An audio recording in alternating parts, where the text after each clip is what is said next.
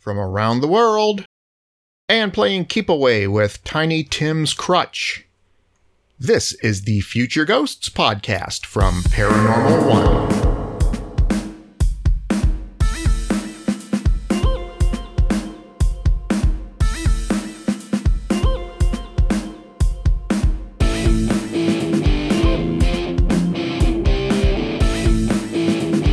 Welcome back for the first time to Paranormal One Future Ghosts podcast. We are the Future Ghosts. I am Mike Grasso here with Steve Bartell and Josiah Lee Henson. Hi, guys. Hello. Hey, Mike. Boy, it feels nice and fresh and just like a brand new start, doesn't it? Yes, it does. This is actually episode 40, which is unbelievable. I thought 4 was a big deal, so 40 is big. At the rate we're releasing them, I don't know if we're going to get to that trip to Hawaii anytime soon. But hey, we're building up. When we were doing sponsorships, we're building up in there. I think we're up to about $10 now. So we are on our way. We'll be getting there. But so Future Ghosts, aren't we all? Maybe. Depending on how it goes. I don't know if I cross over and I see, if I have a choice of like hanging out in an old attic for eternity or following the light where everlasting paradise awaits me. I don't know. Given the choice, I think I might, but if it's not up to us, where would you guys like to hang out for the next several thousand years? Gonna have to think about that one. Yeah, I was gonna say that's a little deeper than I was prepared to go. Yeah, I'd like to be in the donut shop. That would smell great. Sure. Coffee shop. Oh, wait a minute. That might not be a donut shop forever. You wonder about that. You'll hear about, do ghosts really cross over, or do they just move to a different street corner? How does that work? Obviously there's a lot of unanswered questions there. But yeah, I mean, you got to figure that sometimes there might not be a choice involved, or there's this confusion or something. So I don't know. It's just kind of a weird thing. Yeah, I don't think the Conover attic would definitely be my first choice, but I know it's a place that if I wanted to get a message across, I know that someone's going to be there, listening. Yeah. If I had something to say, I'd know where to go. Right. But again, given that choice, follow the light, go to the attic. Yeah. The light might went out. So, part of the reason we're doing this is one of the initial intentions with Paranormal One as a whole was sort of to be an umbrella for other things happening underneath it. So, things are kind of slowly moving in that direction behind the scenes with other stuff going on. So, and you don't want to limit yourself for the future. So that's one of the reasons to add the Future Ghost, differentiate the podcast from any of the other things that are happening. And plus, I guess if you're listening to this, you might not need to hear it, but it might help you when you're talking to all of your friends and telling them about it, is that we're hoping it might make it a little bit easier to find when you're typing it into Spotify or wherever you're listening to your podcasts. So, a couple reasons for doing that. It seems like just the word paranormal and the number 1 brings up a lot of search results depending on how you're looking for it. So we're hoping this will help again to make that a little easier. So there's that. So you guys said had Friday. Was it Friday you had your big event? Yep, Friday night. Yeah, how'd that go? I think overwhelmingly it was a huge success. Yeah, I agree. It was just one of those nights where, the camaraderie, the location itself, just the guests were all great. The majority of them were very into it and very... that helps. Yes, exactly. Very engaged and everything. We even got I don't know if you saw that, but we got a message of people thanking us, and that... Yep. That doesn't happen every event. So to have that, they follow up and say, hey, we don't want to let you know we had a great time. That's pretty unusual. So that was a great thing to hear that. Well, they must have had a really good time then. Yeah. Yeah, absolutely. Well, and so initially, I think they had a pretty high goal for the number of people that they wanted to come, because they can accommodate this. The dining area at Laredo Taft is huge, so they can accommodate quite a few people. So they kind of aimed, pretty high, but we ended up, I think we had about 16 people had signed up, and about 12 ended up showing up. Okay. But out of those 12, only 2 people lived locally. Wow. 10 of them, half of them came from downtown Chicago, half of them came from the Chicago suburbs, like the Schaumburg area. Wow. Yeah. Any idea what brought them out there? What got their attention? I think NIU has a pretty broad-based email platform. So I think whenever they do some sort of an event, they send it out to everybody that's on their email list, similar to like White Pines and things like that. And then once they see that there's a different type of event coming out, then they can sign up for it. We also posted it. I think we posted it on several outlets as well. So probably a combination of all those different things.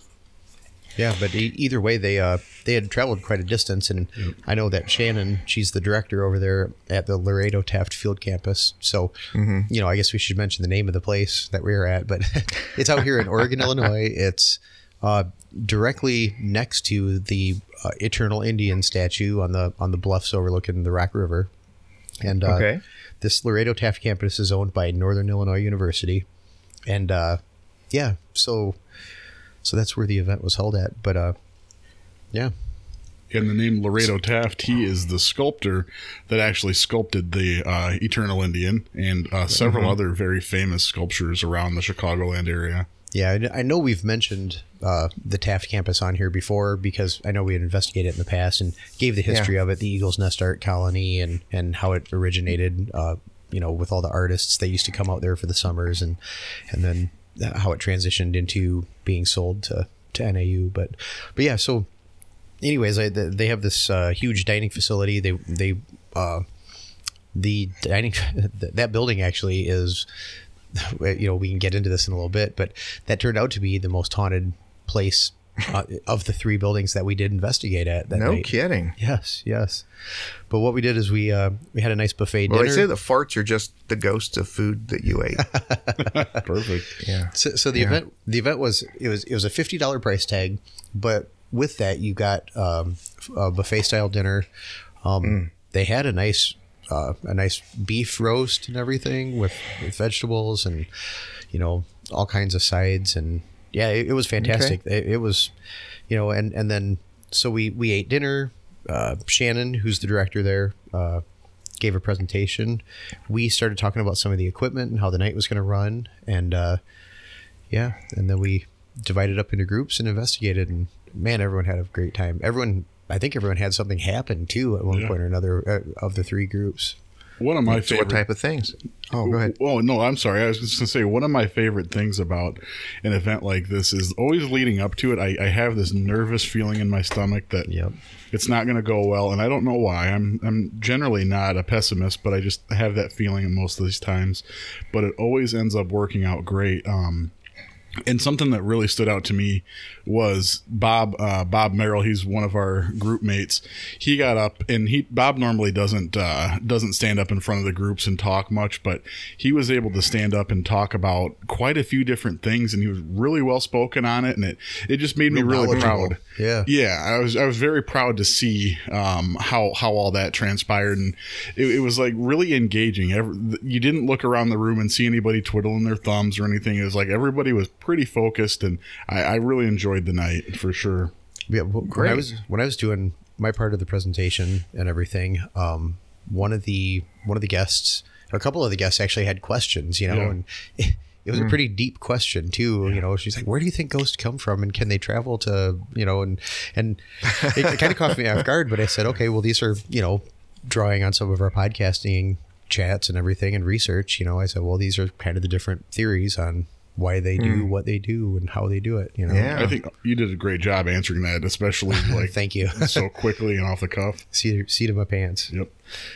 But yeah, so the 3 buildings we investigated, the dining hall, which also has a classroom down below, and I know we have talked about this before because Josiah had an experience down there in the basement. If we can get into that maybe, or do you want to just recap that? Yeah, briefly? I can just quickly recap it. So this is down in the basement of the dining hall, which is a somewhat modern building, 1960s building. It's not like that creepy building that you normally expect to have haunted things happening in. And more so, we were in the basement that's really recently remodeled. So it's a nice looking, freshly remodeled basement area where I think overflow goes, where if they've got a large event and the dining hall's full, then the overflow goes down there and kids can eat down there and all that. And we were investigating with the RAPS team, and I think we had the majority of the team there. And it was the evening, and we were all downstairs, and I felt kind of like an electric feeling, and others in the group felt it as well, including Anne Green, which is Bob's mother. And at the same time, her and I looked at each other and like, what the hell was that? Like, it felt like it kind of just breached into the room. And at that time, I felt something like putting pressure against the back of my arm. And that was the very first experience I've ever had where something was physically touching me that wasn't there, So to me, that was pretty interesting. Out of 10, 12 years of investigating, finally having that happen was like, okay, this is cool. That's cool. That is nice. Yeah. Yeah, so we knew that, there was the potential for things to happen in that building. The other two buildings that we investigated, one of them is called the Poley House. Mm-hmm. And I don't quite remember the history behind that or how it got its name, but I know that I've when we've been there before for different things, they usually have artwork in there or blank, like quilts and everything. But a caretaker for a former caretaker has been seen. His spirit's been seen right outside that location. And I know last time we investigated there, a lot of the equipment was going off in that building. So that was one of the ones we did. It's a one story cabin type thing. The other one we did was the one of the administrative offices. That's where the director has her office at. And there's an executive boardroom looking room that's all wood paneled and everything.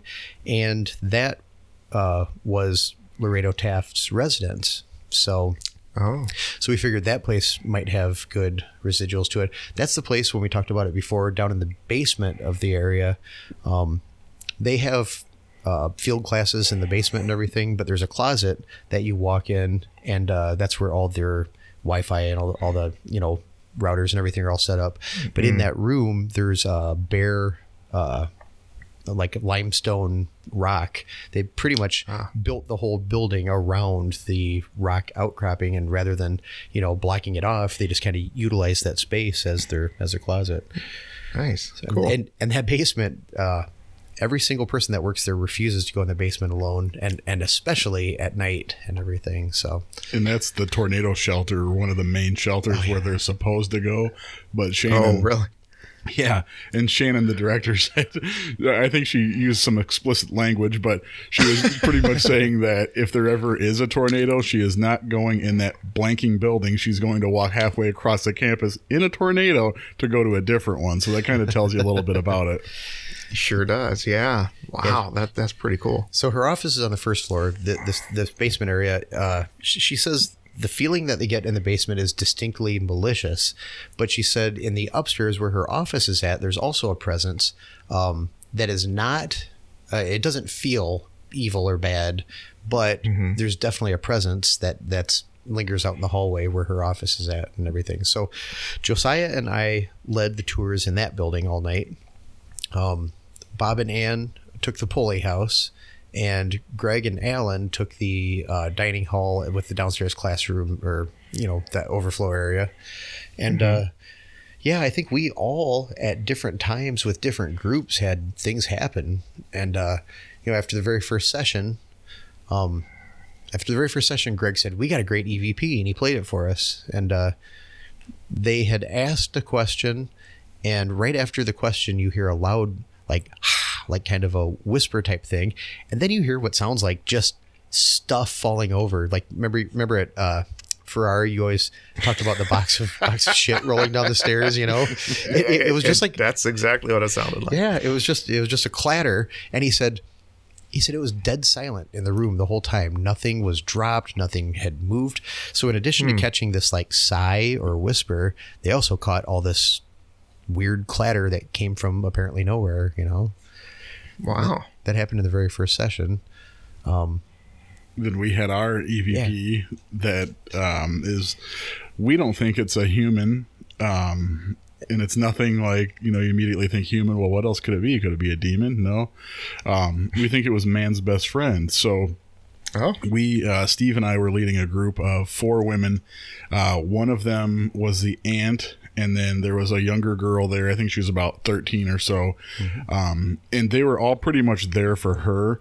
The other 2 remaining women were the aunt's friends, but they were all there to kind of support the young girl because she's really big into this stuff. And, you know, this is right up her alley. And we were downstairs in the basement of the Taft campus, and we were doing an EVP session, and we were going to do a burst session where we record the EVP, you know, about maybe 5-6 questions, and then immediately play it back in real time so we can all listen to it. And I think it was after the second question, one of the ladies during the playback, one of the ladies said, "Hey, I think I just heard a dog barking." And obviously if there were a dog barking, we would have all heard it in the room. So Right. we played it back, and sure enough, we hear the sound of what appears to be a small dog barking. And okay, that's interesting, sure. But then one of the participants starts getting a little choked up and a little bit kind of like emotional. And I just asked, I said, "Hey, do you mind kind of explaining what this is all about?" And her friend said, "Well, she's got a story about a dog. You know, she'll tell it if she wants to." And she starts telling us about her dog that I guess she was just really, really attached to, had recently passed away. And what was really interesting is she's got a necklace on that she wears that has the dog's ashes in it. Wow. And she had it on that night. And she believes that what we heard may have been the dog materializing, or, you know, saying, "Hey, I'm okay," type of thing. And it was pretty prominent. I mean, do you agree to? Oh yeah, she was definitely moved big time. And you know, it's funny because they said a dog bark, so I'm listening and I'm expecting like a roof, you know, and instead it was like a roof, you know, like a yip, you know, and so then she said, "Well, she said my dog was about 5 pounds, so you know." Oh, but yeah, you know, and I want to say her EMF meter kept going off while she was talking and everything, and almost as if the dog was right there jumping up on her and everything, and wow. yeah, it was pretty interesting. Yeah, and she was brought to tears over this. You know, you could hear it in her voice. She was about ready to start crying. And you know, you never know what it's going to be. Yeah, true. And the other thing is, let's say that it was something that's explainable that we just didn't happen to. Let's say that maybe I shifted and I didn't realize that it made that kind of sound on the recording device. Okay, no, you make a completely different type of sound when you shift. yeah, it's totally different. But let's say that that's what it was, and it made her feel better. All the better. You know, I'm fine with that. I'm at ease with that. Cool. Yeah, in fact, so I mean, it just happened Friday night, so we haven't had a chance to clip things, but we're going to take some of those things and put them in a presentation or some format and get them to Shannon so she can release it on the Taft website or Facebook page so we can promote for next time. But you know, once we do clip it, you know, everyone can decide for themselves, you know, what they think of it. Great. Yeah. Hopefully too, you know, with that word of mouth and people, sometimes people don't want to be the first ones in.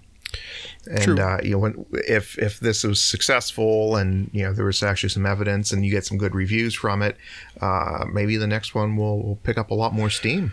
Well, that could be these, aside from the teenager that was there, no one else had ever been on a paranormal investigation. Now there were the two local people I mentioned had been to multiple places. I don't know that they're part of a team or that they had their own equipment yet or anything, but they had gone on a tour down at Ashmore Estates, and they were talking about other places they wanted to go. So for them, they might have, you know, thoughts like that, like, oh, let's wait and see how it plays out before we go to make sure it's actually haunted, whatever. But everyone else it was like first time ghost hunting, and I think maybe even the teenager, it might have been her first ghost hunt. Yeah, but she's very much into it, and the session we were in, she grabbed Greg's dowsing rods that light up in the dark, and she was like a pro with them. She knew exactly what to do, and it turns out she had actually brought her own pair as well, so that's why she gravitated towards those.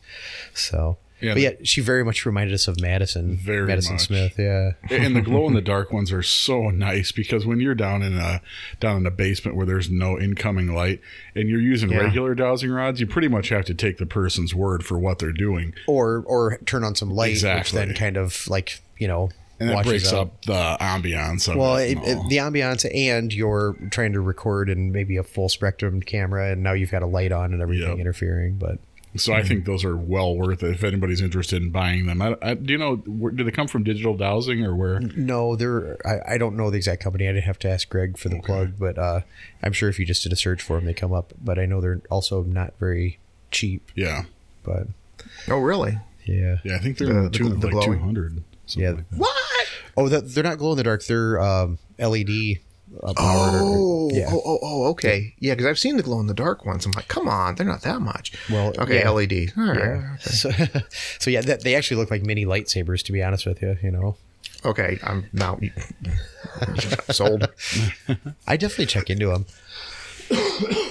but and that wasn't even the only things that happened. I know that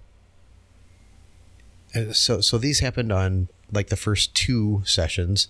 In the third session, our place was pretty quiet.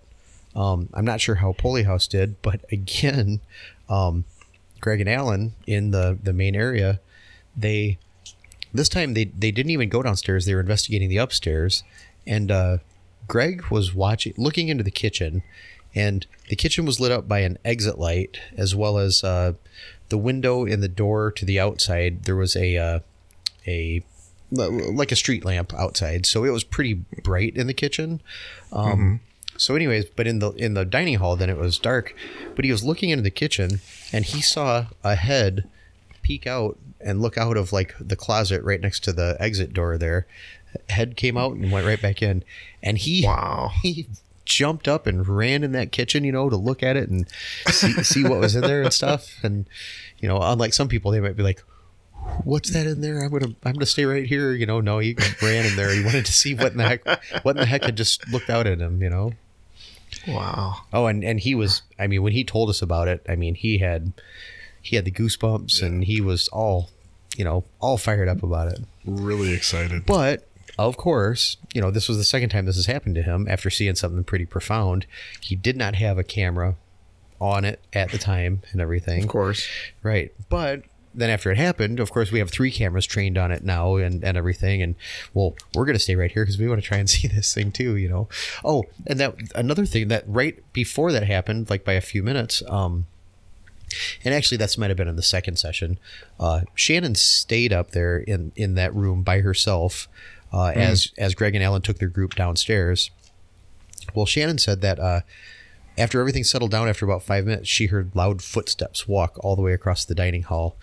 And the strange thing is, Greg and Alan said, well, we heard those footsteps above us too. And she said, I sat in a chair for 40 minutes. I did not move at all. So they both heard the footsteps in both of the rooms simultaneously. And wow. Yeah. So, and right after that, a bag that had been leaning up against the fireplace for hours at that point just decided it was going to up and tip over, right next to her, about 5 feet away. So, oh, geez. So lots of activity really happened that night. And you haven't even reviewed. We haven't even reviewed everything you got yet. Yes, exactly. I mean, we kept playing back some of the clips that we knew where they were, like the dog, and then Greg and Alan's EVP from the basement. Played those multiple times, but yeah, we're still gonna have to clip those and listen to the other, or view the static cams and the voice recorders. So, wow, sounds like you had a pretty good time. Yeah, yes, sir. It was fun, and ironically, we only the 3 buildings that we investigated make up of the probably 12 buildings that are there, 10 to 12 buildings, including dormitories and things. Okay. So yeah, so if we do have a bigger event now, also half of our team. Wait, dormitory, so people can stay over then, right? Well, have like a week She long. mentioned that. Wait, she did. So the Taft Field Campus, most of what they have during the week is not youth groups, but groups of kids come out from like the inner cities and things like that. A lot of the things they teach are old homesteading kind of stuff, like how to make candles and just different things. So inner city kids can get this skin roadkill. So, well, I mean, Oregon used to come and local places used to come, but now it's mostly Chicagoland area. And kids will come out and learn some things about how they used to do things. So, yeah, so they have dormitories on site where the kids will stay all week. And they have quite a few residences for the staff as well as dormitories. And, yeah, but Shannon mentioned, she said, maybe we combine dinner with the investigation with an overnight stay and then a breakfast in the morning and, slap a bigger price tag on, Well, it'll be well worth it. Yeah. Oh, absolutely. That food was phenomenal. I mean, we're talking like a fine dining restaurant. And I've eaten there before. For the Oregon Trail Days, they used to have a breakfast buffet, and the food never disappointed. It was always really good. Something we forgot to mention was the atmosphere of the night, remember? Oh, Here it is for those of you who are listening in Illinois, December. Oh, that was that night. It was the night of the tornadoes and everything, yes. Yeah, it's normally snow on the ground, freezing cold, and here it is. Now, to be clear, too, you're northern Illinois. Yes. Yes. We were far away from the violent tornadoes and stuff, yes. But that was more southern Illinois. We were just ravaged by thunderstorms. There was rain for like the first 2 hours, like pretty heavy rain. Yeah. There was a purple lightning burst at one point. Awesome. I thought that it was I thought it was like the full spectrum illuminator reflecting off the windows, and they're like, no, it flashed purple outside, Yeah, we were lucky. That set the tone for the whole evening. Right. Ooh, wow. I remember when I was at Farrar last time, I did a blindfolded session in front of the camera, and it was the tail end of a storm, and it was like lightning and thundering while I was sitting in this classroom by myself. And it was awesome. A little bit unnerving. Wow. But yeah, it's the storms. I mean, from one aspect, you're like, oh, wow, the contamination. Yeah. But the other side was like, you can just feel the charge. It feels so close. The energy. Yes, absolutely. Yep. And aside from powering up the ghosts like a cell, I mean, just having the lightning and thunder. Yeah. Yep. Wow. What a night. What a night. So just keep. Now that was that a RAPS event? Yes, it was. Oh, it was. Okay. And like I was starting to say, half of our team had prior engagements or other things that were going on. So there's only 6 of us. So that's why we were kind of thankful it was a smaller group, because smaller group sizes. So we did 3 locations with the 6 of us that were there. If we were going to tackle a 40 to 50 person event, we would definitely need all hands on deck, but we could easily find 5 locations to go to take groups in, and no shortage of places to investigate. Yeah, it's really hard to manage a large group with a small number of people to manage them. So it's and if nobody's ever been to one of these things, or maybe you've only been to the big public events, it's such a big difference when it's smaller and more controlled. It's to me, it's so much better. Yeah. I mean, it's a different type of thing. You should expect something else when you do walk into an event with 50 people. It's not going to be like you see on TV. It's a parade for the most part. Or a carnival sideshow type of thing. A circus, yes, exactly. Yeah. And you know what? That's kind of fun. And I think some people might feel actually more comfortable walking into those. Because, you guys have seen plenty of people, too, that get afraid and leave in the middle of the things and just can't handle whatever's going on. And that's okay when you're doing the really small, intense things.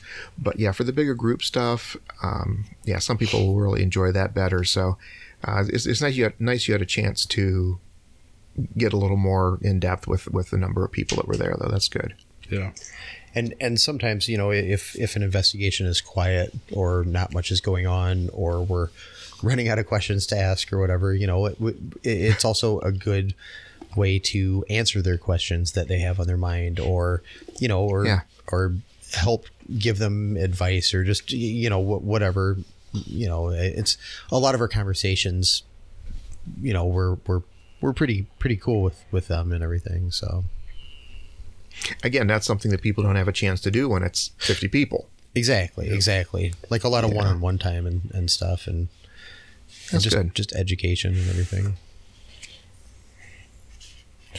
So you said you might try this again, like later next year. Yeah, Shannon approached me and said that she'd like to attempt it between September and October. Of course, that's the prime time when you're looking for that, to capture that spooky crowd that's not necessarily the devoted spooky crowd.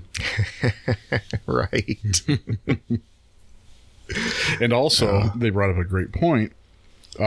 If we do end up doing it at that point in time of the year, when we eat dinner, you're going to have that beautiful view. There's still going to be light out, and you'll have that. Oh, yeah. Because those of you who have never seen this, the dining hall overlooks the Rock River, and there's just gorgeous views. And that time of year, you'll see all the different fall changing colors. And I think if we can land it that way, it's just going to add just that secondary element.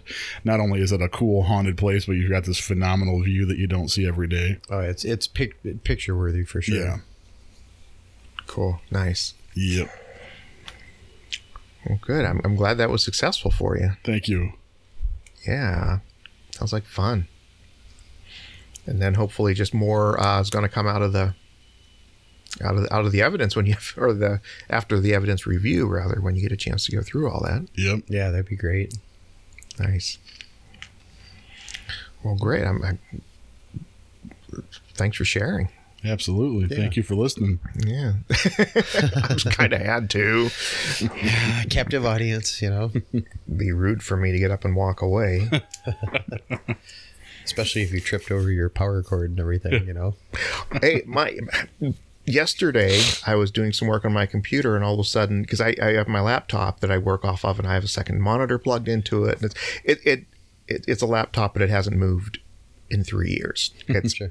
been stationary. And yesterday I got a message popped up on the screen and said, "Hey, your battery's running low. You might want to plug in if you want to keep working." I'm like, what? It is plugged in. So I scrambled, but it shut itself down like put itself to sleep. And I had to put another cord to it. And fortunately I had a spare. But yeah, it just died on me. So yeah, that is sitting right next to me, my old one. Funny you should say that. My old dead computer cord. You should set up a voice recorder to see if it talks to you at night, Mike, like the dead voice recorder from Beyond. The 18%. Yeah. Plug me in, Mike. Wrap that Velcro strap around me. Call me dirty names. Oh my God. Oh my. Well, I wasn't sure what kind of time we might need tonight, but I sort of got this other thing in my head besides the normal thing I was going to do, and I just wanted to throw this out. Now that I've done it, I just want to sort of share this really quick. Quickly. But it seems like lately this year I've been seeing, like, every other story on Facebook is about the Yule cat, or the let me try to say it here, Jólakötturinn. From Iceland. Have you guys been seeing this? No, sir. No. Okay, I'm the only one that gets these. It's I've been hearing about it so much. It's this giant cat that lives in Iceland, and if you don't wear the new clothes you got for Christmas, it eats you. Huh. Wow. Yeah. It was really interesting and kind of fun. I started getting into this YouTube hole of watching all these videos about it, and it supposedly is the cat of these guys. They are called the Yule Lads.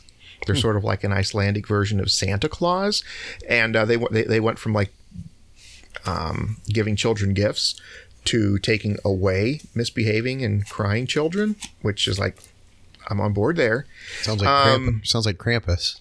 A little bit. Well, these guys became such a part of folklore. And like kids were getting so scared and freaked out that in 1746, the Icelandic government told people to stop talking about these Yule lads, saying Yuletide lads or ghosts shall be abolished.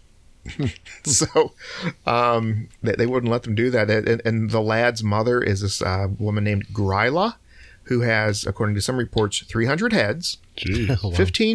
15 tails, goat's horns, and a beard. And I think I've seen her at Walmart. Yeah. I think so too. Yeah. But one of the influences for this legend might have been something called the ghoul cat. They would bury themselves in cemeteries until they grew as big as a dog and then come out and eat people and animals. Which I'm just like, okay, ghoul, you had me a ghoul cat. I mean, I don't, Right. that's, my mind is just running away now.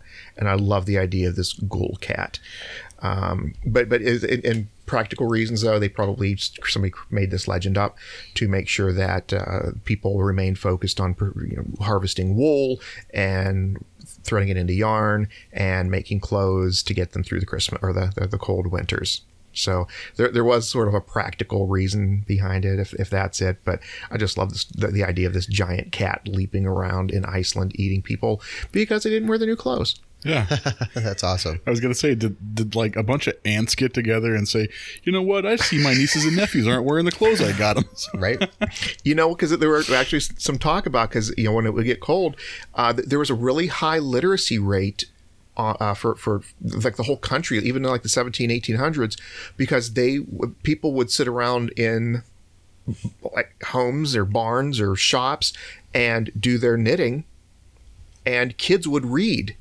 And they would share these stories and stuff like that. So, and they were encouraging kids to read and learn the alphabet and things like that. Yeah. And so, because of this social aspect in this community, it actually paid off in the education of everybody there. So, that was a nice little side effect too.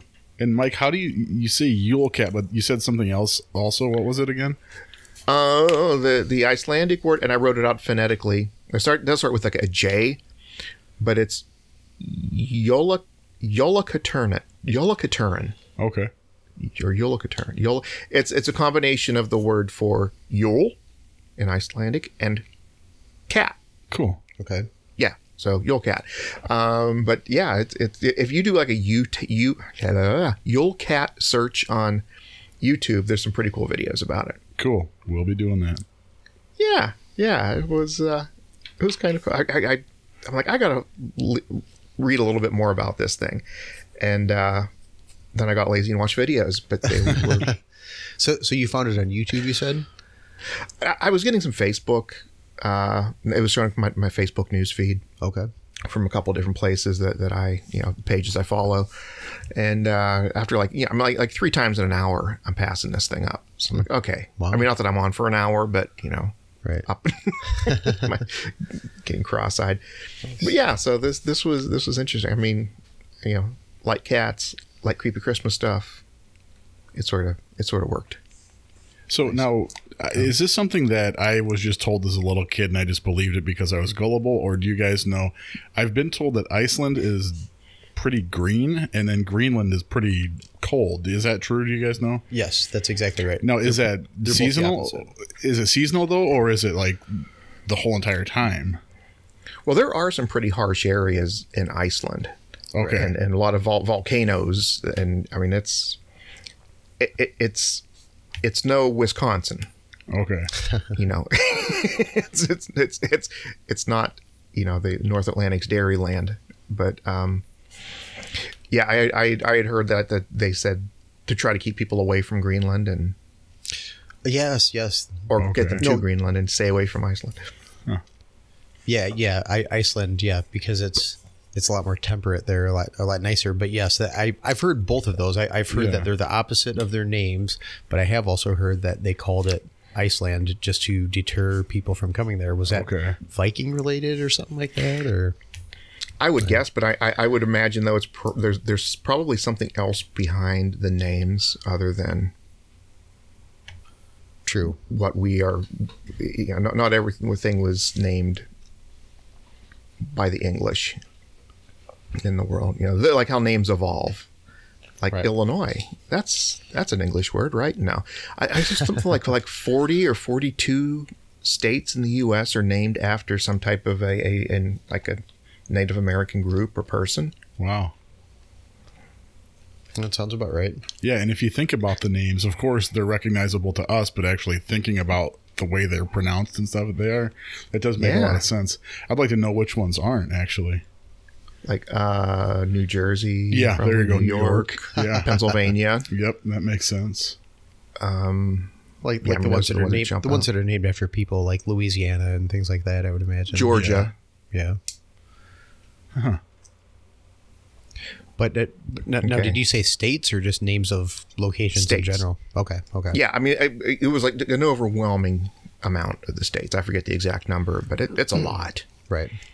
It's a lot. So there you go, G.I. Joe, the more you know. Very cool. And he's half the battle. That's it. I'm going to have to... So did you see... Well, so you were watching YouTube on this and going down the rabbit hole on YouTube, but did any good pictures of like artists, concept? Oh, yeah, there's a crap ton. Okay. Oh, yeah. Nice. Oh, yeah. Yeah, there's some great pictures out there. Nice. Uh-huh. Like these big menacing cats lurking over a log looking at somebody. Yeah, or just like pouncing on them in the middle of a field. It's very cool. Yule Cat Iceland. Let's see what comes up. Yeah, I guess... Would this thing be considered a cryptid technically then? I mean, it's a legendary animal. I mean, I guess if you had to pick a category, I'd say folklore. Yeah. But it could fit into cryptid, I suppose. They said there were no written accounts of this before the 1800s. But the Yule lads, they go way back. Gotcha. Way back. It's funny, all the pictures, it's some of them look more sinister than others, but they're all just cats, grumpy looking giant massive cats. Well, what do you want? I mean, yeah, I know. Well, they said it's weird because there are no large cats, like tigers or lions, or mountain lions or anything like that in Iceland. But they are familiar with like the wild cats. There's a lot of wild cats, like the Norwegian, what do they call Norwegian forest cats or something like that? Those huge suckers. They would have been familiar with those. And there are a lot of domesticated cats in Iceland, but to own a dog, you have to have a special permit. Oh, really? Yeah. Weird. Yeah. That is interesting. Yeah. So I don't know if that's an import thing. I saw that one. But Yep. Nice. Very cool. There's our Yule cat. I figured since I looked it up, I wanted to at least throw it out there. Yeah. I mean, that could have probably been what I was thought, well, I'm just going to hold back on this, but I'm like, by the time we release another episode, we might be past Christmas. So I didn't want to lose the mood for the season. Yeah, that was cool. Yeah. That was very cool. Well, Josiah, since you've had like a couple weeks now to mull over your atrocious behavior. Are you ready to go? Yeah. And my big fear, like I was telling Steve earlier, my fear is that we may have covered this in the past, but I don't think we have. We may have just brushed on it a little bit.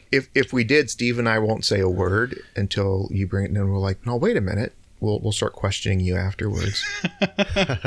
Wait a minute, dummy. Throwing stuff back at you. You know what? It's all right. All 10 of our listeners, they will probably say, "Oh, we already covered this. I'm going to go listen to a different podcast." Yeah. This would be like another one of those recap shows. Not again. Yeah, we're Ghost Adventures, where it's hey, let's package 2 episodes into one episode, and it'll pop up as a new episode. Or top 10 things voted by the viewers. No, because your number 1 sucks.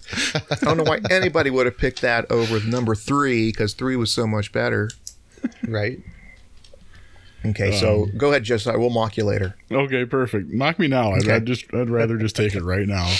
We'll finish your sentences for you.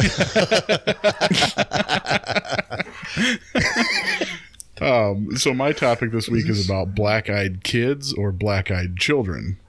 Ah. Oop, I can't see that. I'm not sure what that is I'm looking at, but it looks really spooky. It's a little pin of a ghost that says "See you in hell." Oh, cool. He's flipping you off. Oh, I like Yeah, it. yeah, and he's flipping you off. Yeah. Isn't that cool? Yeah, That is awesome. I think I may have to Okay. acquire one of those. It was just sitting here in front of me. I'm like, okay, But that was yeah. no, it's Just to throw you off for a second. No, I love black-eyed kids. I love this. yeah, and I don't know that we have really discussed this in detail. I don't know that we have. To me, this is one of the most terrifying ones because, you know, you think of children and immediately you think of innocence. And of course, there's a lot that goes along with that. You know, if you're a parent, you probably think of children, you think of like pulling your hair out. But overall, you know, you think of innocence and, you know, just kind of living the life of a kid and all that. But so black-eyed children, what they believe it was probably started around 1996. That's when they think that it really started gaining popularity. It was this journalist, and I think his name was Brian something. And Brian had stopped at a movie theater. He was writing some checks out. And he stopped at a movie theater late one night because there was some lamps outside, and I guess he just wanted a safe place to stop, write his checks, and then go mail them. And it was getting pretty late in the evening. He was writing his checks, and all of a sudden he heard some thumps on his window. And he looks up, and there's these two children standing there, and he rolls down his window like, "What do you guys want?" And they say in kind of like a robotic, almost rehearsed type voice, they say, "Can you take us back to our parents' house? We forgot our money and we want to watch I think the movie was Spider-Man or something like that." And he looks down at the clock and he's like, "I know the theater doesn't stay open this late, and if they do, the movies are ending right now." So he, you know, politely declined, told the kids, "No, I can't take you."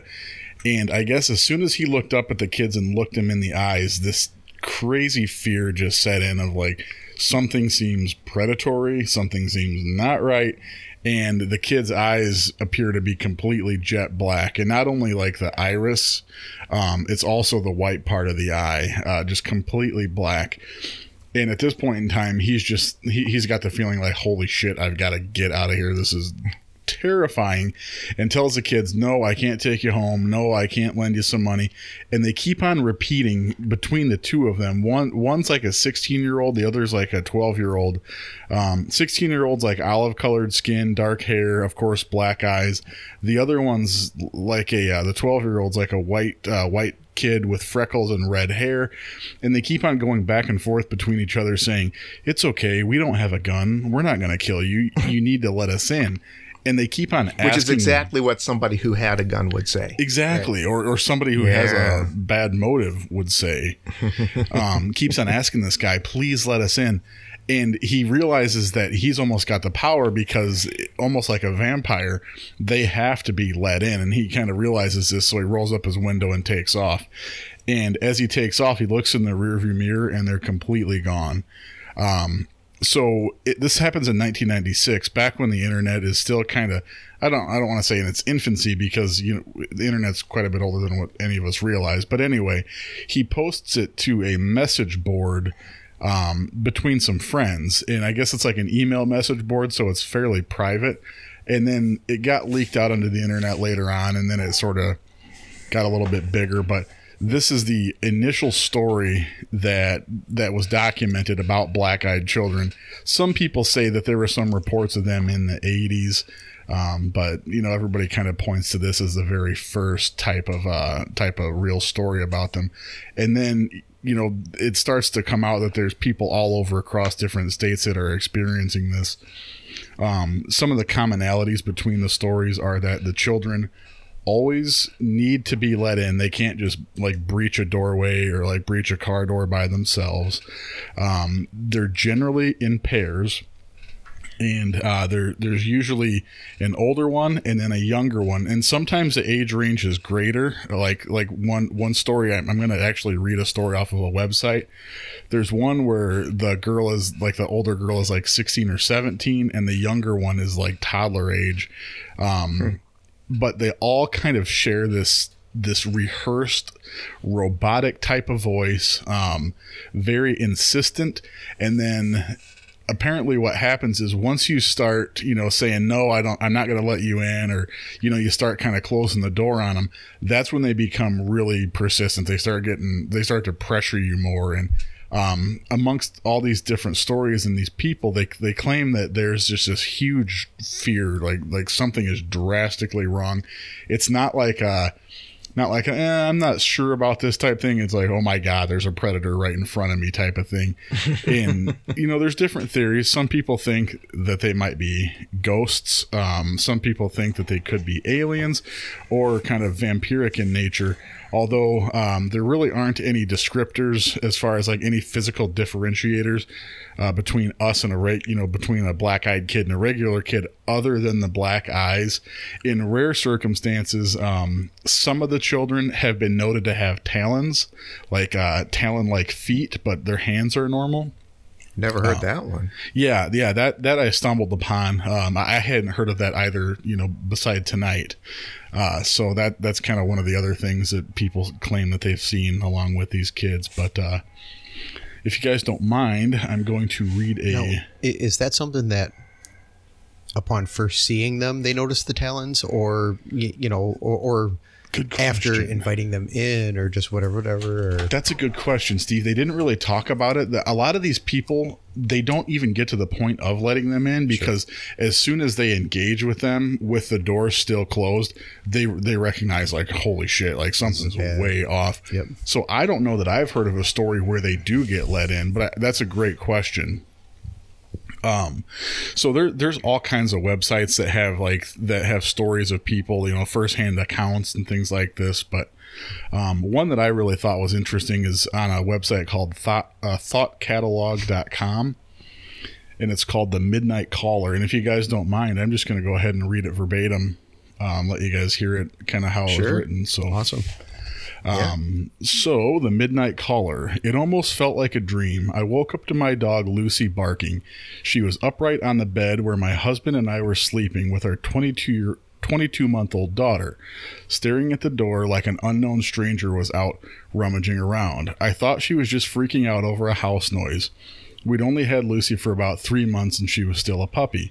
It could have been anything. Our roommate, a creak from the house settling, the awnings moving in the breeze, so I wasn't initially too concerned. I decided the best bet would be to open the door and show her nothing was there. It sounds a bit silly, but it's what we do with our daughter when she gets scared, and I figured it would work with a puppy too. I opened the door and she raced to the front door, stood there, snarling at the door. It was angry, violent growl. One that I had never heard her make before. I looked groggily over at her and opened the baby gate, blocking the doorway, planning to open the door and show her that everything was okay. The second I reached my hand for the deadbolt, Lucy went wild. She started barking and jumping toward me, and when I touched the metal, she suddenly changed her temper. She whimpered, almost like she was afraid and backing down. As her mannerisms changed, so did mine. I was not calm anymore, my heart was racing and sinking at the same time, and I had been flooded with a mixture of fear and dread. I looked through the peephole. I can't explain why I looked, but I did. And outside stood 2 children. One was a smidgen shorter than me, and she didn't look much younger. I'm 21, and she looked to be about 16 or 17. She was slender and pale. Her hair was a light shade of honey blonde, and she wore it long, about mid-back, with long, thin, blunt bangs in the front that covered most of her eyes.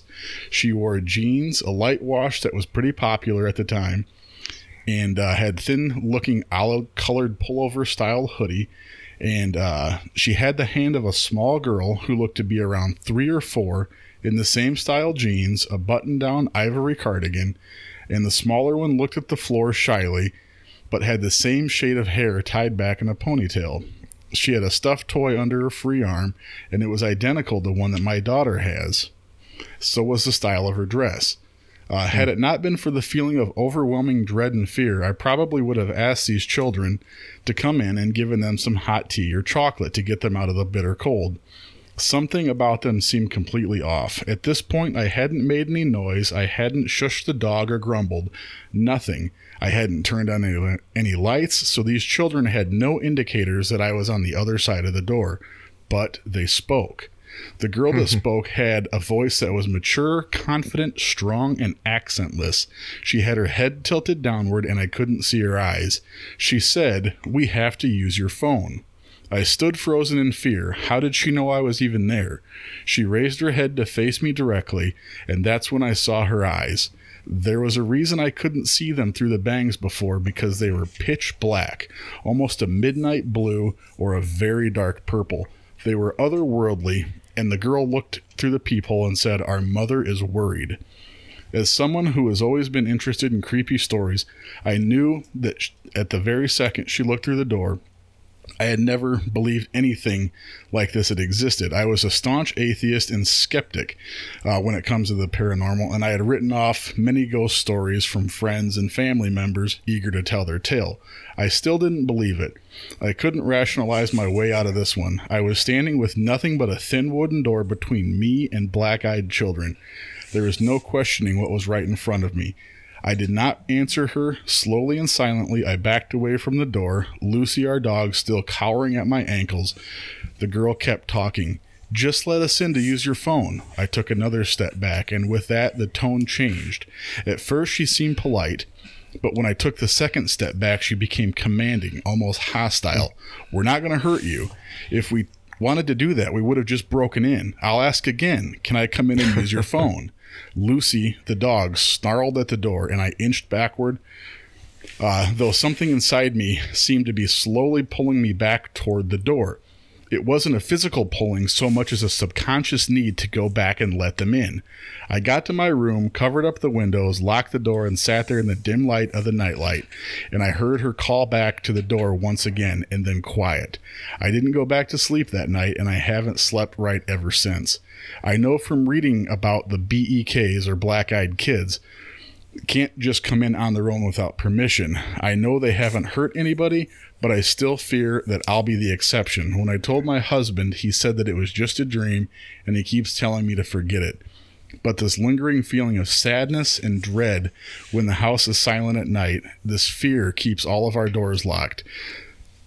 So to me, like, that story is incredibly creepy because she's by herself and, you know, she's between, like she said, there's a thin wooden door between her and whatever the hell is out there. And the creepiest aspect is that there was something that was drawing her toward the door. Like, she knew her body was telling her, "Get the fuck out of here," but something was like making her inch toward the door, like they were getting into her, like, almost like putting her under a spell of some kind. Exactly. Yeah. Oh, so that one it's funny because, I mean, almost all the stories that I've heard, let's say 80% of them follow almost that exact pattern. So where they, you know, there's kind of like the trance, and then something like usually seeing the eyes breaks it, and they're like, "Oh, hell no!" Yeah, and then the kids start escalating when they see you backing off. It's.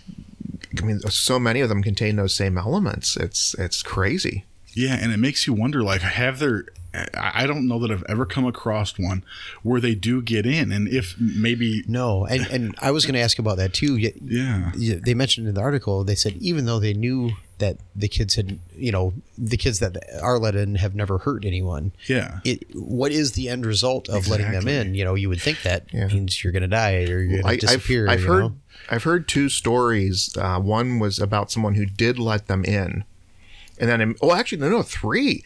One where a little kid, mom ran into the store to get something, like a 7-Eleven type thing, comes out, there's a kid sitting in the back seat of the car with her son. Oh. And the son's like, "Oh, I told him he could come with us." She's like, "Nah, get out." And then they started to get sick. Like, things went bad.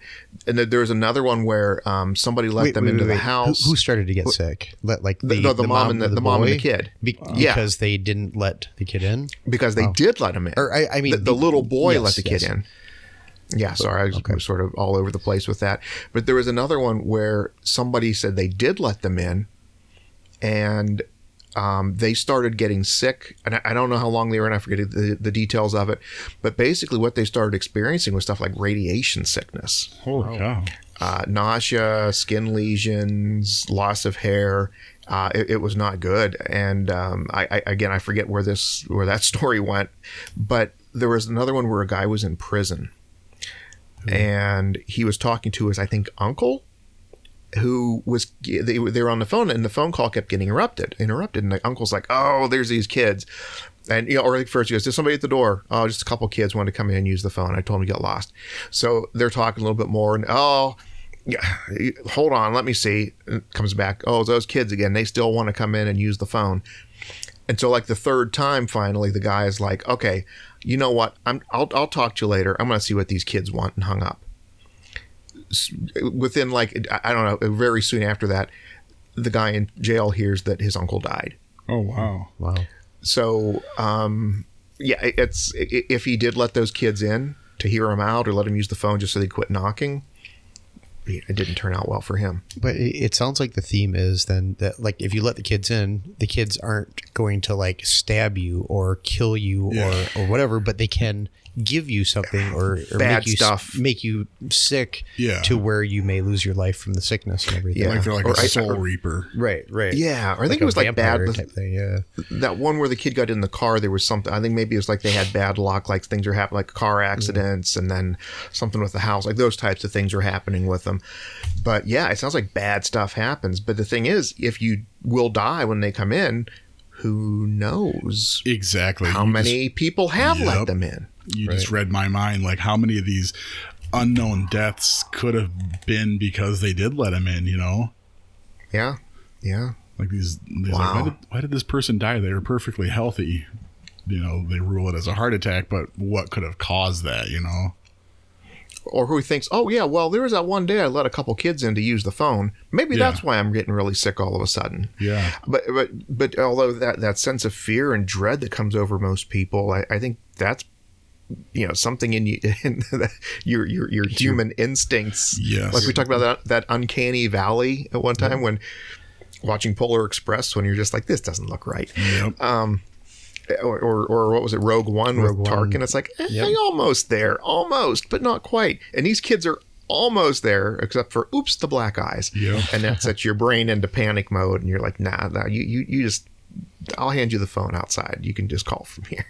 My sister had told me about a study where there was these regular people that were introduced to people who had murdered or, you know, that were psychopathic or something to that nature. But it was so set up in such a way that the person who was like the psychopath or that was the killer or something, the person that was the study was being done on, they were never informed, or they didn't realize like the person wasn't going mental or trying to attack them, but just being in their presence. The study showed that a lot of the people, without even knowing any of the background or without seeing any erratic behavior, they immediately sensed predatory, you know, that there was a predator nearby. So that's kind of interesting. Yeah, I had the hippie teacher in high school. He was really cool. Everybody loved having this guy.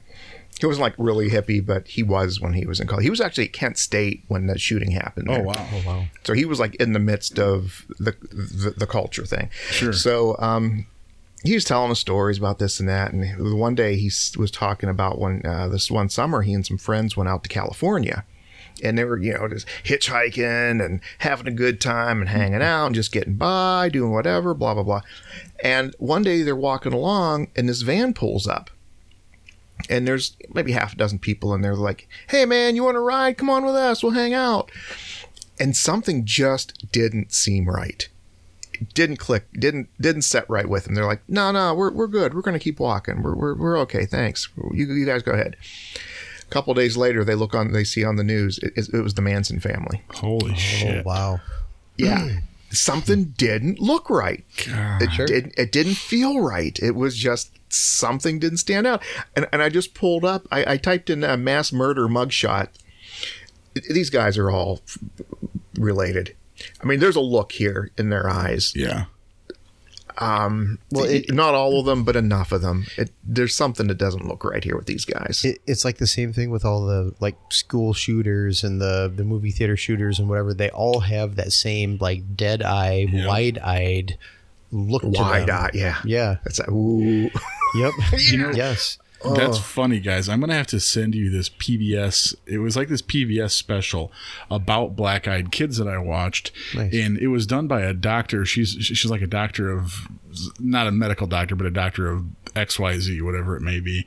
And she goes into some deeper theories about some of this and talks about that there was a book written, and it seemed to me it was called like something with a P, but it was basically written saying that people that had certain physical attributes would be a criminal or they would be untrustworthy. And a lot of them... Phrenology. What was it? Phrenology. Okay.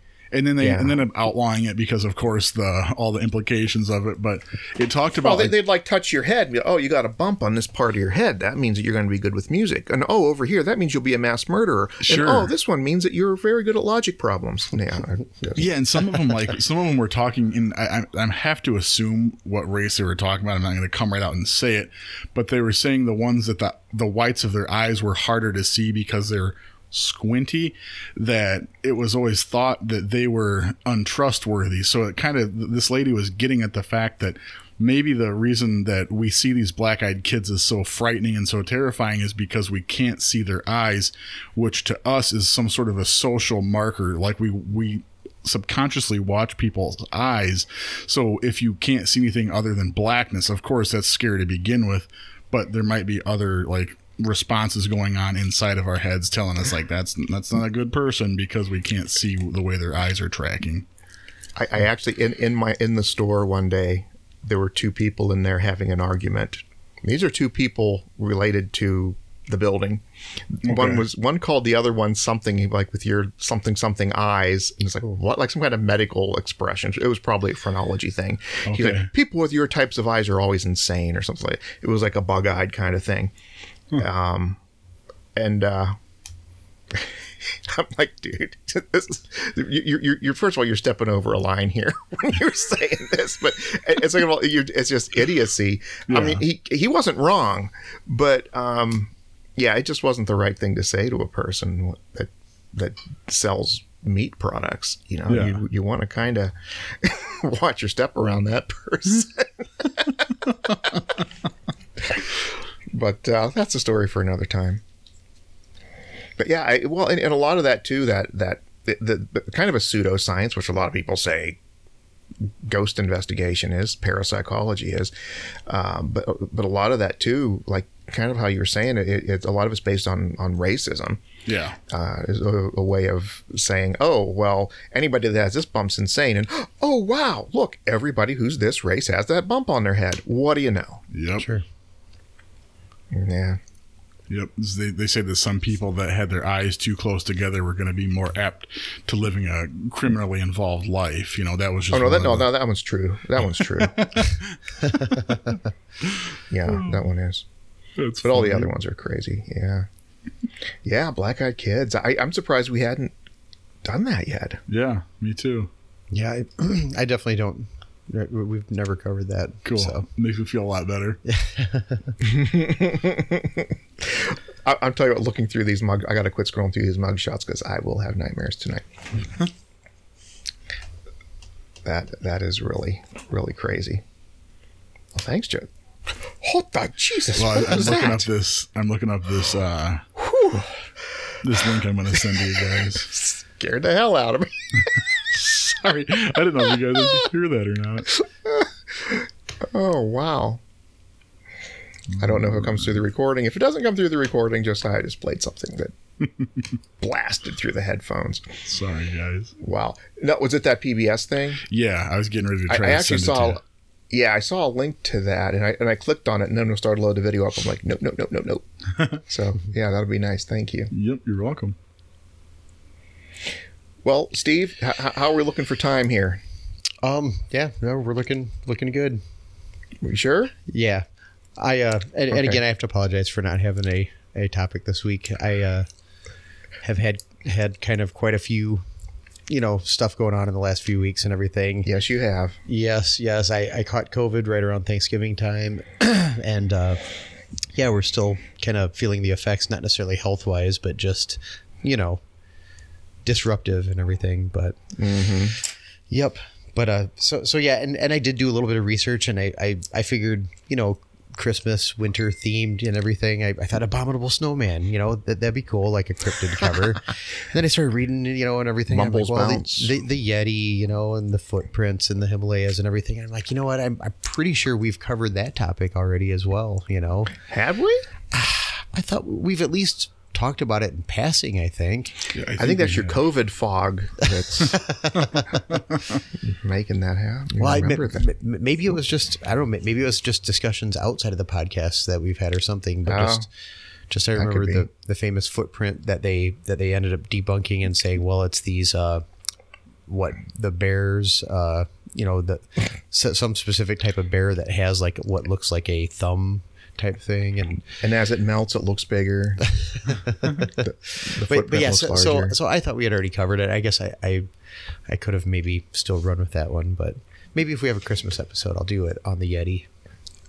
Sometimes I think it's cool that two of us come up with topics, because then it's like we have more room to discuss versus trying to move along to three. So I don't think it's a bad thing at all. Okay. Yeah. No. Yeah. Well, I kind of did the Yule Cat earlier, but you in the past, you mean? Or? No. I meant like earlier today. Yeah. You really are out of it, aren't you, Steve? No, you okay? but you said okay to drive home? said you did it earlier. I guess I just meant today here. No, Gotcha. I'm with Steve on that one. I thought the same thing. I'm like, did we cover this in prior? Right, exactly. If I'm in a fog, it was from that last episode, because I don't remember ever talking about it. So, yeah. Well, I tell you what, I had kind of a longer one, but it wasn't really that long. But I guess I can really condense it down for what I was looking at, because last year I talked about how we always like to watch all these different versions of A Christmas Carol. Mm-hmm. And I don't know what I was doing, but I ran across this thing about ghost stories at Christmas time. And that's that story, The Most Wonderful Time of the Year. It says there will be scary ghost stories and tales of the glories of Christmases long, long ago. And it's like, really? When did they tell ghost stories at Christmas time, except for A Christmas Carol? Well, it turns out that in England, it was a pretty well-established tradition. Now, in 1843, when A Christmas Carol came out, which was actually a Christmas carol in prose, being a ghost story of Christmas, so you can win a bet with that one. It sort of brought together some of these traditions here. Let's see, and again, I'm skipping a little bit here for. Because as I'm looking at it, it's like okay, there was a lot of stuff I didn't need to read. I got some of this information from crimereads.com as well as The Guardian. Steve, were you gonna? That Guardian article, was it written by a guy who's like a playwright and actor or British like producer or something like that? It was a lady. Okay, then it's a different. But it probably wasn't different. Yeah, there were a ton of links in there. Here we go. Yeah, in 1843, Dickens had been inspired to write A Christmas Carol after reading an account published that same year detailing the conditions of child labor in Britain. Dickens, a former child laborer himself, was a passionate defender of children's right to be children. Incensed, he penned a story about a greedy cheapskate who, spoiler alert, is transformed into a philanthropist, inspired and honored to donate his money and resources to those in worse conditions, especially children in need. So hopefully I'm not ruining the story for anybody. He was hoping that it would have a positive social effect, and he wrote in the preface, "I have endeavored in this ghostly little book to raise the ghost of an idea which shall not put my readers out of humor with themselves, with each other, with the season, or with me. May it haunt their houses pleasantly, and no one wish to lay it." Now, apparently, he really needed this to be a success because he was way in debt with his publisher. But it was a really elaborate version that was put out. The first edition was with lavish colored illustrations. It sold out its 6,000 print run in a few days. Wow. But it was so expensive to produce that he hardly made any money out of it. Now, it says that there was a pirated version the following year, which pirating to me is like you steal something from somebody and they don't have it anymore. But apparently, obviously pirating has taken a different... I think bootleg would be a different thing, but even that's kind of a different term. But yeah, pirated is what they call it. But yeah, somebody pirated it, and of course he didn't make any money out of that, but had to go to court over it still. Now he did write some more Christmas horror stories or ghost stories until about, let's see here, 1868. So about 20 years he was writing the stories. Now, Steve, did you mention an M.R. James story earlier? No, that was a Lovecraft. Oh, H.P. Lovecraft? A Lovecraft story he wrote. Yeah. M.R. James, and I believe he's the one that wrote that was a Turn of the Screw that they made into The Haunting of Bly Manor or whatever it was. Okay. Turning of the Screw. He used to, it says he'd write a tale for Christmas, invite some of his fellow Eton Dons from Eton College, Eton Dons and favored students into his room and read it over candlelight after everyone had been plied with eggnog. Readings for the season, but not really of the season. So it goes on a bit more about the puritanical history of the United States, and those ideas around Christmas kind of pushed the ghost storytelling out of the traditions in America, and sort of shoved that back then into Halloween.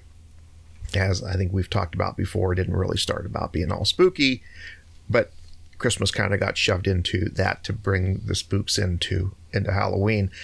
Let's see here. Yeah, and apparently their Christmas time ghost stories, Dickens aside, were really common. There was a story in 1887 called The Story of the Rippling Train, where the writer had a character complain upon learning of the presence of a ghost. One hears nothing else nowadays. So it sort of seems that was a big thing. But so why was this happening? Well, one of the reasons, and this is where The Guardian comes in, was that partly it was becoming popular with seances and as photography and movies, and that increased, and you were able to bring ghosts into the mainstream in different ways. Well, the publishers needed something to print, and quick little ghost stories that could be chopped up. It could be bought cheaply and chopped up without too many complaints, made for good reading and nice little books. Let's see. Now, one of the comments about the Christmas Carol, this was Dr. Andrew Smith, who wrote author of the ghost story 1840 to 1920, says people like Dickens wanted to revive some notion of community invested within that idea of Christmas. What's interesting about this version of Christmas, or his version of Christmas, is that it's not particularly Christian. It's about family, helping the poor, a moment where you might pause and reflect on your life. Now, just as an aside, when you talk about Christian values, yeah, family, helping the poor, you'd kind of think those would be Christian values, but his words, not mine. But yeah, it's about Ebenezer Scrooge realizing through the Council of Ghosts that he must embrace his family, look after his good-natured clerk, and become the embodiment of generosity. Now, they go through at this time where the people were making a change. The middle class was becoming a thing, and people weren't living in shacks anymore and common homes. They were buying their own big homes, and they weren't filled with people anymore. There was a lot of emptiness. And so you hear these creaks and sounds, and you're like, oh my gosh, are those ghosts?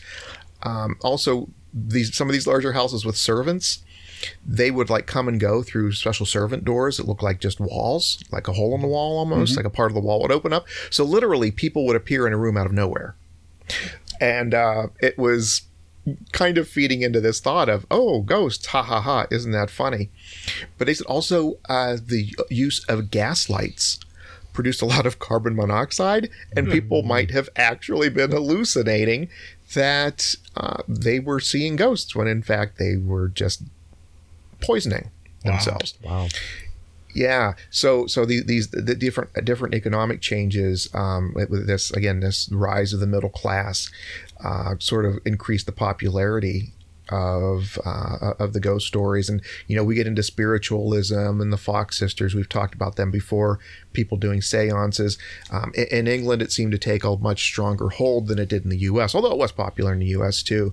But as things get tied to this Christmas Carol and the ghost stories of Christmas time, that's sort of where that comes from. So I guess in kind of compressing things in, that's sort of that. I mean, there was quite a bit more, but as I'm looking at it, it would have just kind of been a lot more words to say. So, but that's our Christmas story. So there actually there was a tradition of ghost stories for a time around Christmas time, probably like the mid to late 19th century, and until it came back in Andy Williams' song. Not many people were doing it as much. It seems like in England, though, that some of the tradition continued. There was a comment at some point in here saying it's hard to get more than 3 or 4 English-speaking people sitting around a fire without discussion turning to ghosts. Huh. Which, hey, I'm all for that. Yeah, absolutely. It reminds me of like my family Christmases. When I get together with my uncles that I hadn't seen for a while, I always ask them about their alien experiences. So I wonder if that might be part of it as well. People just haven't seen each other for a while and they want to find out about interesting things. The reason I asked you if that was written by a British performer, playwright, whatever, is because one of the things I did come across today when I was trying to find a topic for tonight was an article written by some performer for the beat. He's produced shows and he's an actor. He's stage plays, whatever. And he was talking about Dickens and the tradition of ghost stories at Christmas time in the winter. And he's talking about how to add to kind of what you were talking about Dickens and everything, is that the days are shorter, so it's darker early, and you're sitting around a fire and the long shadows and everything, and it just inevitably turns into trying to spook each other with ghost stories and stuff like that. And I guess he was in the midst of doing a stage play with A Christmas Carol, or So that's why they wrote this article about him and then talked about the traditions and everything. Okay. And so that was really cool that you picked that topic, because Kira Cochrane was who wrote the Guardian article. Okay. Nice. Yeah, so it was kind of neat. Because again, we were watching, every year we find a new version or two. This year we will be watching the Beavis and Butthead one, which we didn't watch last year. I did not know that it existed. That's awesome. Oh yeah. Oh boy. Yes, there is. Bob Scratchett and Tiny Johnson. Tiny Johnson. I can only imagine Stewart, what his involvement is in it. I'm trying to remember if Stewart was even in there. Wow, it's been a long time since we've seen it. But my brother-in-law is coming out this week. So he's like, hey, do you have a Chromecast or something so we can watch it? Oh, yeah, we're good. Cool. Nice. So we'll be watching Beavis and Butthead this year. Awesome. But yeah, we found just this awful version of it. It was like a made-for-TV thing from like the 50s maybe. Yeah. Oh, it's horrible. Horrible.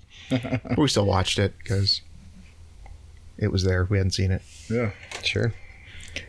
And there's another one on Prime that we were like 3 minutes in, and I just said to Sherry, I said, I'm really not feeling this. She's like, okay, let's turn it off. Nice. It was not good, but so there's Christmas Carol, our Christmas ghost stories. Very cool. And Tales of the Glory of Christmases long, long ago. Oh, that would be it.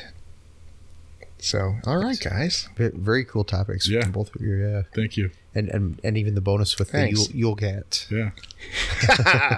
Yeah. I think that's going to be the next Krampus. I think the cat lovers are going to get behind that one. Be like, see? Cats can kick your ass too.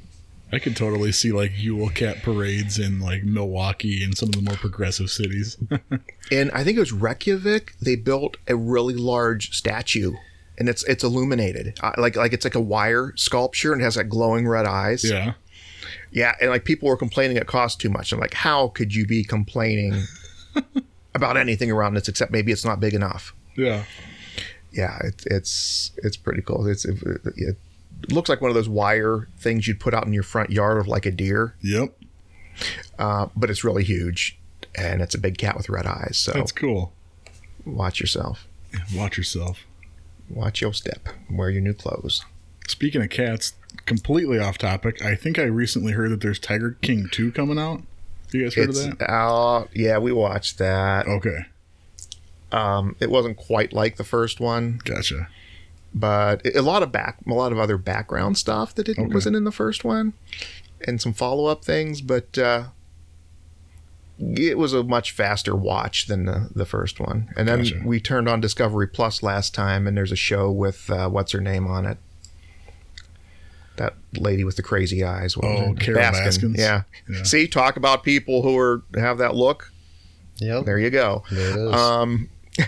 But she's got her own show where she's trying to get everybody arrested that has anything to do with the show. But it's Animal Planet, so I don't know.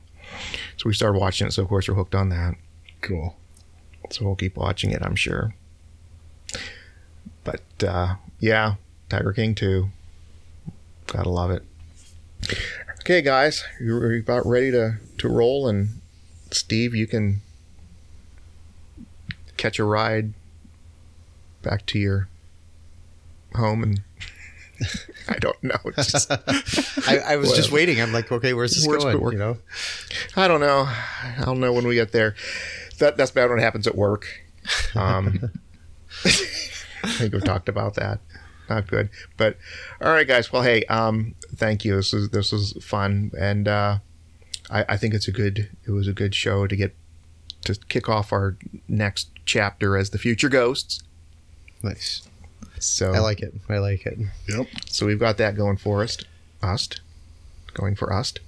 All right. So we will be back, and we got paranormal1.com, Paranormal One on Facebook, Bartell and Henson Paranormal on Facebook, Rock River Area Paranormal Society on Facebook, conoverghosts.com.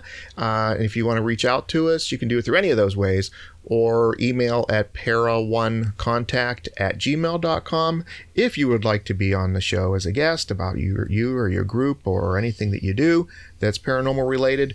Send us a message at paranormal. Wait, what are we again, Josiah? Para1 Booking. Yep. Para1 Booking @gmail.com. Thank you.